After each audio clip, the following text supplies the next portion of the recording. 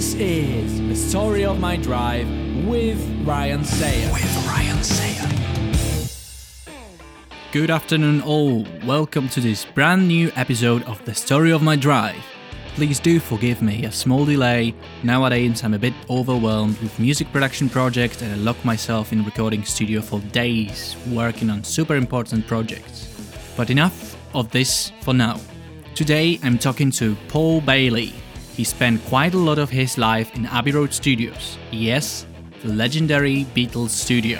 Paul is going to share with you how his adventure with music started, how he got into Abbey Road, and of course his experience and advice you may find useful if you're thinking about music as your profession. Here we go, the guest of the week. So my guest of the week today is Paul Baily, who is an ex-engineer at Abbey Road in London and also has a studio in East Yorkshire. Hello. North Yorkshire. No, in North Yorkshire. Could you tell me what do you do at the moment in your career? At the moment, I have my finger in several pies, really. Bread and butter work over the years has been dealing with back catalogue recordings made on quarter-inch analogue tape and remastering them. But as that has tailed off over the years, I find myself doing other things, quite a bit of location recording, mastering work, mixing work, a broad spectrum, and most of it is to do with classical music and maybe bits of film music here and there. One of the problems I found over the years is that you get pigeonholed. Once some people know that you can do a certain genre of music, that's what you get asked to do. Mm-hmm. And then you don't get asked to do other stuff, which does annoy me a bit. But that's how it is. So you just have to embrace it. So you like to be more versatile than people ask you to be?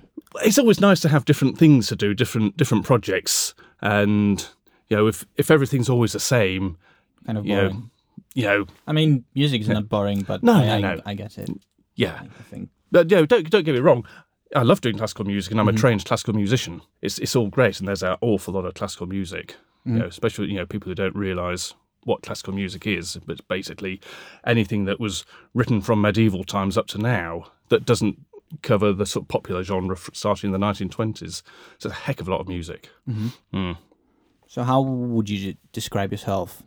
As a musician, producer, or just an artist? I wouldn't really call myself a musician as such. And I play the piano, got sort of diploma standard on the piano, but that's not good enough to call yourself a musician, really. There's so many people who are so much better. But and I play other instruments to varying levels of proficiency. I think I'll probably leave it to other people to decide how to describe me. But I love music, and just being able to earn a living dealing with music, what's not to like, really?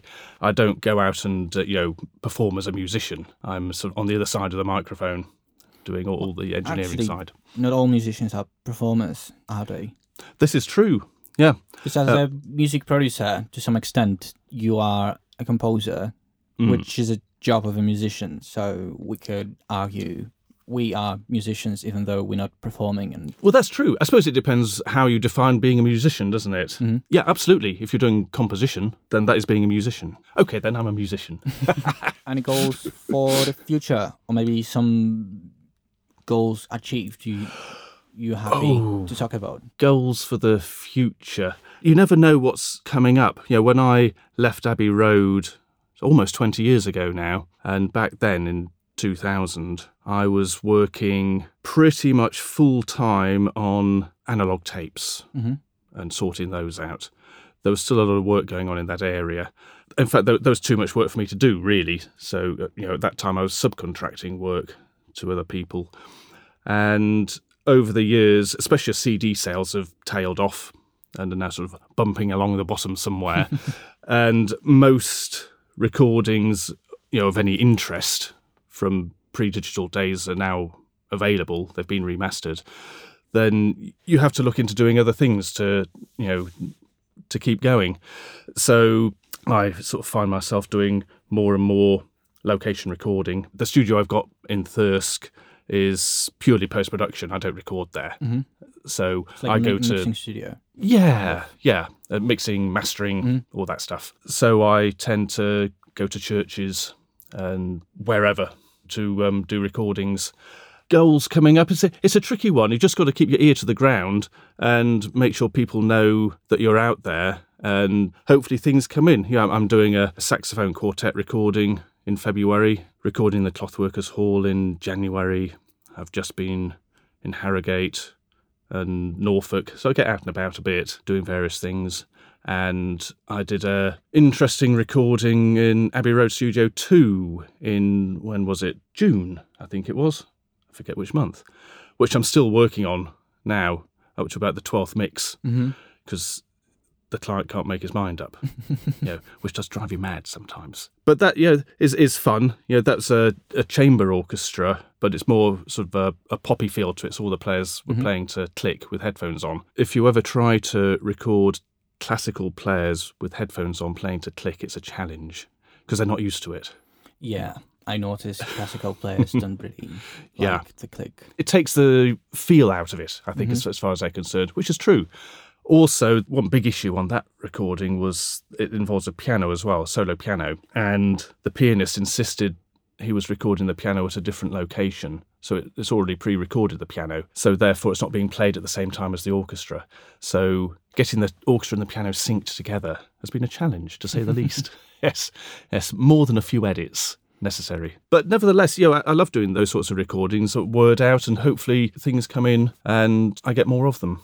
I just came up with one question, because I know you are a mastering engineer, and nowadays it's very confusing for loads of people who want to make music. What's the difference between mixing and mastering? And then they trying using mastering plugins on the channels, which shouldn't be really done, because there's a specific purpose to master the track and mix the track. Because I know from my experience, and I know some people who do that, not at the college, but in the wild, they mix the track and then they try to fix it while mastering, and it shouldn't be like this. It shouldn't, no. So what would you say is the difference between these two processes? In broad terms, mixing is a micro process and mastering is a macro process. So when you're mixing, you're dealing with the individual tracks. You might be working on compression for the kick drum or whatever it is, EQing your saxophone line so it fits in with everything else, all those sorts of things that you do with mixing, and doing quite serious bits of compression with quite big ratios and trying to get everything to sit nicely in the mix.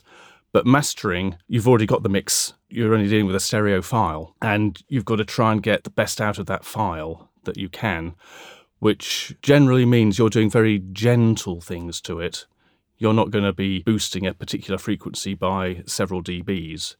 If you're boosting or cutting by more than a couple of dBs, or maybe 3 at the most, it probably means there's something wrong with the mix. And if it's an album, I know our albums are a bit old hat these days with playlists and everything, but nevertheless, albums still do happen. You've got to make sure that every track fits with all the other tracks, that one doesn't stand out because it's too bassy or too bright or whatever, and they're all at the same relative level, so when you play through the album you don't have to keep adjusting the level of playback, those sorts of things. How much gap should there be between two tracks, the end of one track and the start of another one?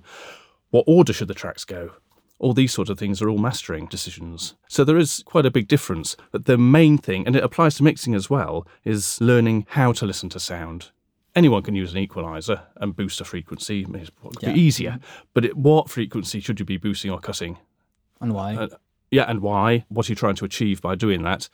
And that takes quite a long time to feel confident that you're doing the right thing. And also doing nothing if nothing needs doing. If you're sent the most brilliant mix, why wreck it? Why do something to something that already sounds great? I mean, you might just do a bit of level adjustment and just have the confidence to leave it alone. Just because sometimes I hear the question, what is your mastering chain or what is your mixing chain on individual tracks? And in my opinion, there isn't any, because when I'm mixing or mastering, I do what I have to do. There's not like a pattern. Obviously, sometimes it's like a general knowledge. You put this before this, not the other way around. But if you don't need to use it, why would you? Well, if you don't need to use it, why have it in the chain at all? Yeah, even on bypass. I agree entirely. Although you do need to think about things like, do you have the EQ before or after the limiter or compressor? Yeah. Those sorts of things do need to be thought about. But every project is going to be a bit different. It's fine to have templates and things, but bear in mind that you should be starting with a blank slate and building things up, really, according to what's needed. One other sort of small thing with mastering is I tend, wherever possible, not to use compression. I use limiters, but not compressors very much, simply because compressors alter the internal dynamics of a mix. And for all I know, the mix engineer has spent a month getting it just like it is, and then you put a compressor on it and change everything. And then you might get a rude email. I generally don't use compressors when I'm mastering. Yes. Are you proud of what you're doing or what you were doing in your career? Yeah. As you know, when I was in my mid-20s, I managed to get into Abbey Road. So that's sort of quite a proud moment. Yes, I was going to ask about it too. Yes. But yeah, as a general comment, yes, I am. It's great working on fantastic pieces of music, and when they're released, getting a credit on them. You're alongside very famous names, and there's you listed, and it feels good. Sometimes, as with any type of work, there are the downsides to it. There's sometimes what you've got to do is a bit boring. For example, trying to get all the tracks into sync with each other. It can do your head in. And in the sort of mastering field, doing all the sort of admin type work, all the codes and CD text if it's required, and track titling, and make sure you haven't made any spelling mistakes and all those sorts of things. It happened to Metallica, actually. When they released the second album, one batch of the vinyls had like a paint problem, and instead of blue, they turned up green. Oh, and really? now they're like one of the rarest albums, and people are actually chasing them. That was back in the 80s. Well, there you go. That's all down to rarity value, isn't it? Someone probably got fired back then, but now they're pretty valuable.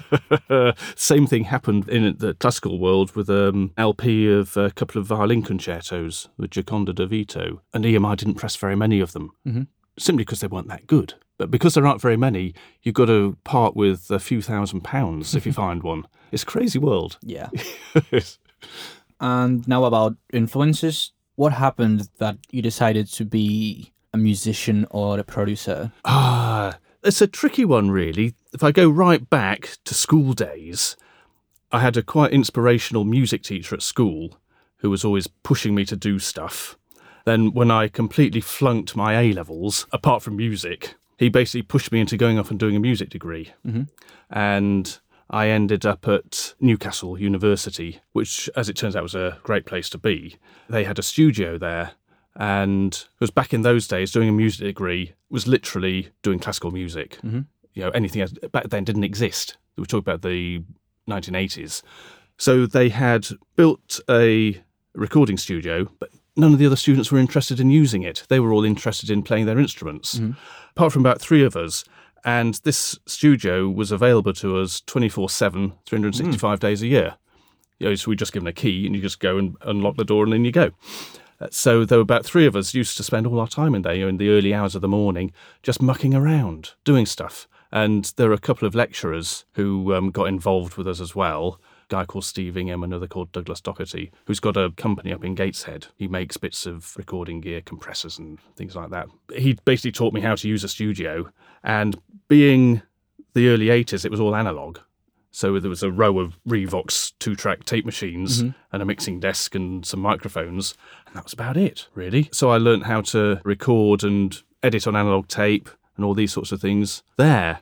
They're sort of my inspirations to get going, and learning how to edit on analogue tape was actually quite a good experience, really, because it makes you think very hard about whether or not you actually need to do an edit. Because on analogue tape, once you've done an edit, you've actually physically cut the tape. There's no going back. Some people would say, yeah, it's a bit scary. Yes. But you do get used to it. And I did spend a while when I was at Abbey Road doing editing work for KPM Music, which is a library music arm of EMI, at least it was at the time. So I used to go along to Denmark Street, Tin Pan Alley at the time, and go up to the top floor where they had a Revox tape machine. And I was given master tapes of pieces 3 minutes long and a stopwatch, a razor blade and some splicing tape. And I had to make 29-second and 59-second jingle versions out of these 3 minute long pieces. That was a challenge, because you've got to get it to 29 seconds, But how do you get 3 minutes down to 29 seconds and make it still sound coherent? And you've got a razor blade and you chop the tape and it's got to work. Mm-hmm. So it's not just whether the actual piece works from a structural point of view, but if you do an edit, has there been a modulation? Yeah. And you stick the two tapes together and you realise you're in a different key and all those sorts of things. That was a really good learning curve as well in terms of editing and thinking about it. And there's always inspirational people at Abbey Road. When you're actually in the door, the place is stuffed with people who are really good at doing what they do and making it look dead easy. So I suppose it's the art of being at the top of your game is you're doing something actually pretty complicated, but it looks like a walk in the park. But then you can appreciate how much knowledge they have and experience. Yeah, that's right. Then, having appreciated that, you can then start watching them pretty carefully and seeing what they do and then copying and then building from there. That's what you get the chance to do somewhere like Abbey Road. The main problem, if we just talk about Abbey Road for a moment, I can imagine at some point you might say, well, why did you leave? Mm-hmm. Yes. But the main issue I found was that the place is stuffed full of people who are brilliant at doing not very much. Mm-hmm. And that's the business model, really. From my point of view, I was editing and remastering, a bit of mastering, that sort of work.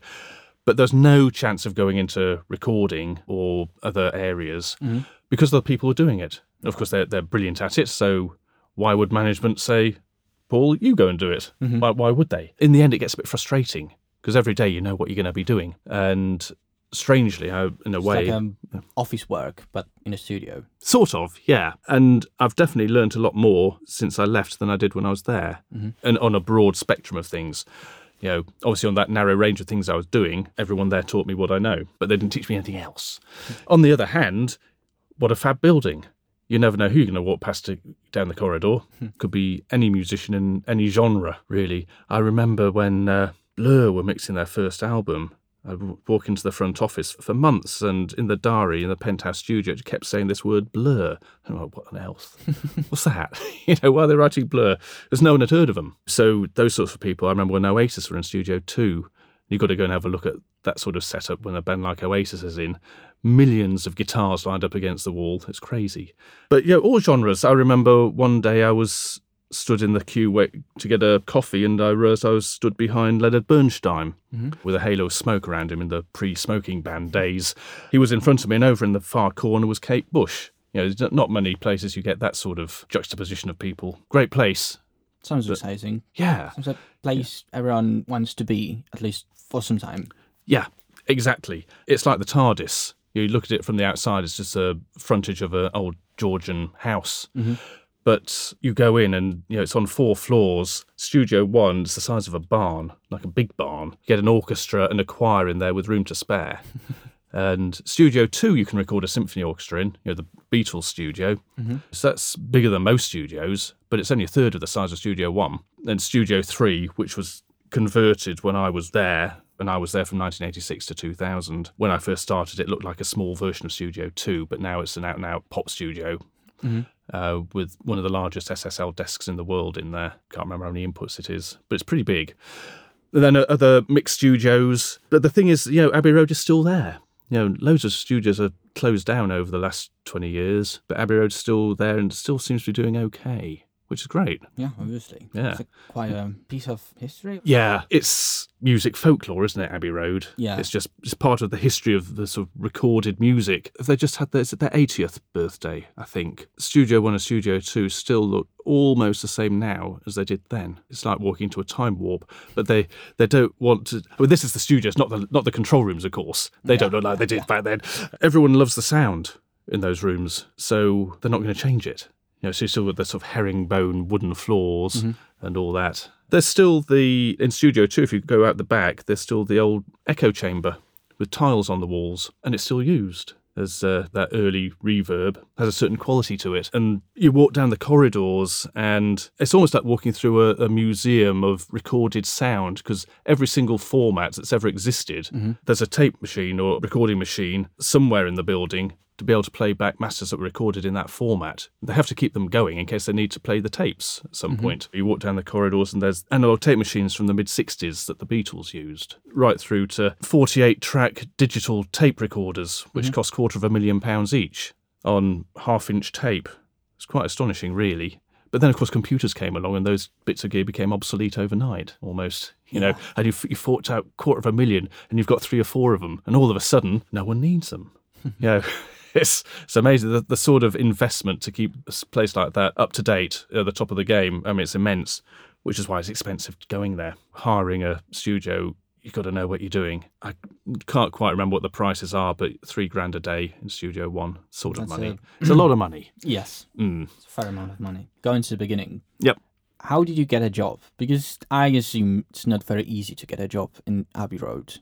No. Especially in post-Beatles era. Yeah, when the place was known. Yeah. Yeah, because prior to that it wasn't really known. You create your own luck in a way. At the time, I was working for local radio, BBC Radio York, and I got work there simply by walking up to reception saying, could I have a job, please?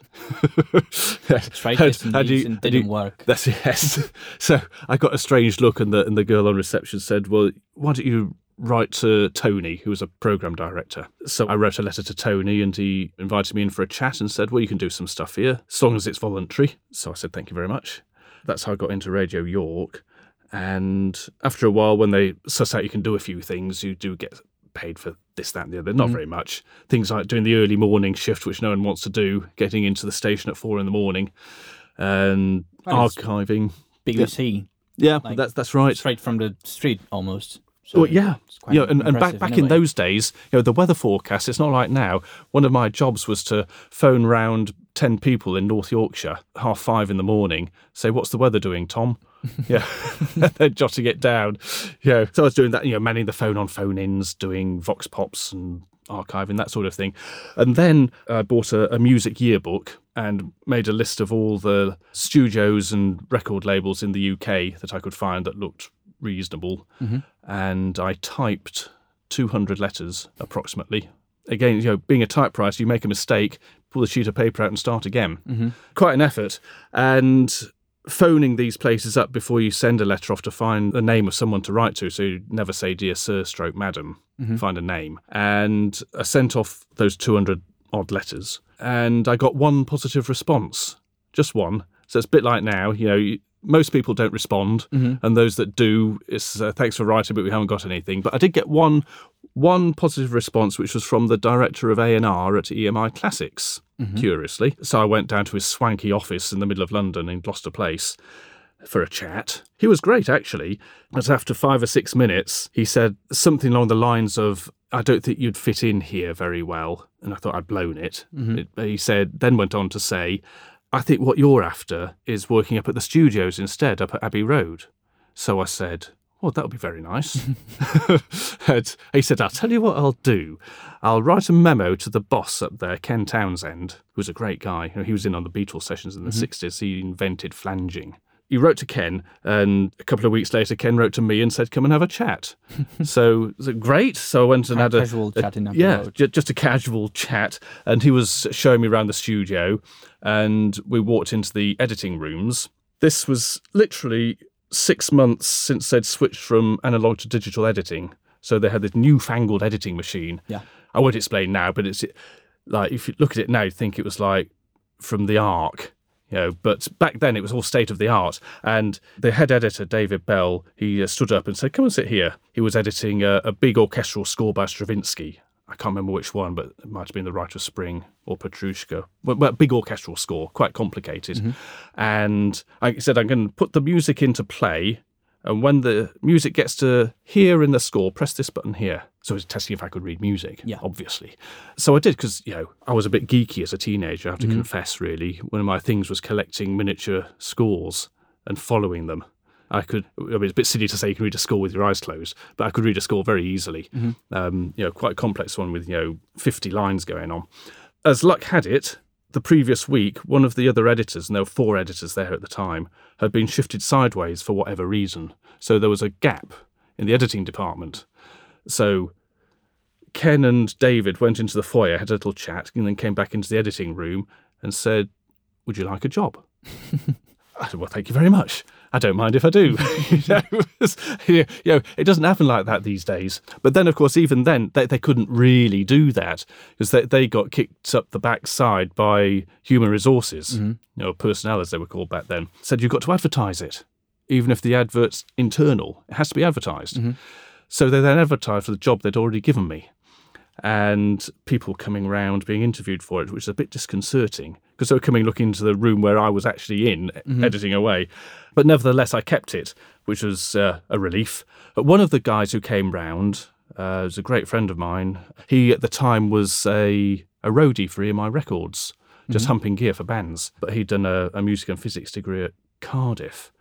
And he obviously knew what he was doing, so to keep him in the building, they put him into accounts, just, bashing numbers for a while, just to keep him in the building. And then he moved from that to tape copying and various other things, and he's now one of the top 4 or 5 film recording engineers in the world. And that's how he got in, by starting off in accounts. Just, you've got to be prepared to do anything, clean the loos, make coffee, anything. Start somewhere. Yeah, that's right. The main thing is you can't put people under pressure when you're after a job, because people feel under pressure, they close up. Treat it as networking, getting to know people. Then when something does crop up, they might think, I know a guy. Well, I know a guy. Let's give him a call or ask him to send in a CV. Send in CVs, and if they look good, then there's a good chance that it'll be filed. Then when a job does come up, you go through the file of CVs and pick out some interesting-looking ones. So it's always worth sending a CV in because it could get filed, and a year later you might get a response. Yeah. So, but anyway, that's how I got in.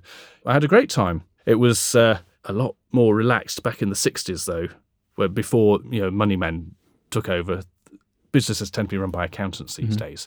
But back in the 60s, say if you were going off doing a recording session in Rome, which happened a lot, an opera or something, and they would take editors out back then just to test edits to see if they were going to work. And you'd finish the recording sessions, say on a Friday, there'd probably be another one starting on the following Tuesday. So the company would pay for everyone to go to the beach for 3 days and then come back into town and carry on. Well, you'd come back to base these days, wouldn't you? So you can get a couple of days of work out of you. Quick flight to back to England and then back to Rome, I guess. Yeah. Probably would be cheaper these days. I think, you can get a return air flight to Rome for about 50 quid, can't you? Yes, it's crazy. Yes. Yeah, there we go. Just to conclude everything we talked about, do you enjoy all of this? I love it. I guess I know the answer, but I'm just interested in your answer. What do you think? And maybe why do you enjoy it? Well, it's a tricky one, really, isn't it? I suppose I really enjoy it because I love the music. I never really got into it because I was, into all the gear and microphones. I mean, my wife calls me a bit of a microphone geek these days, but I never was really. I always loved the music, and that's the main thing for me. All the gear is just a means to an end, as far as I'm concerned. When I'm working on a recording, I was trying to get the recording to sound great, and if I need a particular plugin or something, then I'll bring it up. But really, I find things like plugins really dull. It's the music that does it for me. Yeah. And whilst I carry on loving the music, I'll keep doing it. And that could be any genre. In any genre of music, there's great stuff and there's rubbish stuff. It doesn't matter what the genre is. Or there's stuff which you can accept is great, you just don't like it. Yes. Yes. And you have to be objective sometimes. In fact, sometimes, in a strange way, it can be better to work on music you don't actually like, because then you're focusing more on what you should be focusing on, which is how good does it sound? Are you doing the best you can for it? Sometimes you find yourself wallowing in it a bit. Then you have to bring yourself back round again and do what you're meant to be doing. Yeah, it's amazing listening to great people playing great music. And, I've worked on some of the best, really. So, I can't grumble. Okay, thank you for coming today. Absolute pleasure. Thank you for our conversation. No problem at all. I've quite enjoyed it, actually. Yes. Having a chat. Right, it's good. Yes. It's good to hear. Yeah. It's always good to have a chat. Okay. Yeah. What an incredible person, don't you think? But that's all for today. I hope you enjoyed this episode. For more info about my work, visit marvelousaudio.com. See you next time. The story of my drive with Ryan Sayer.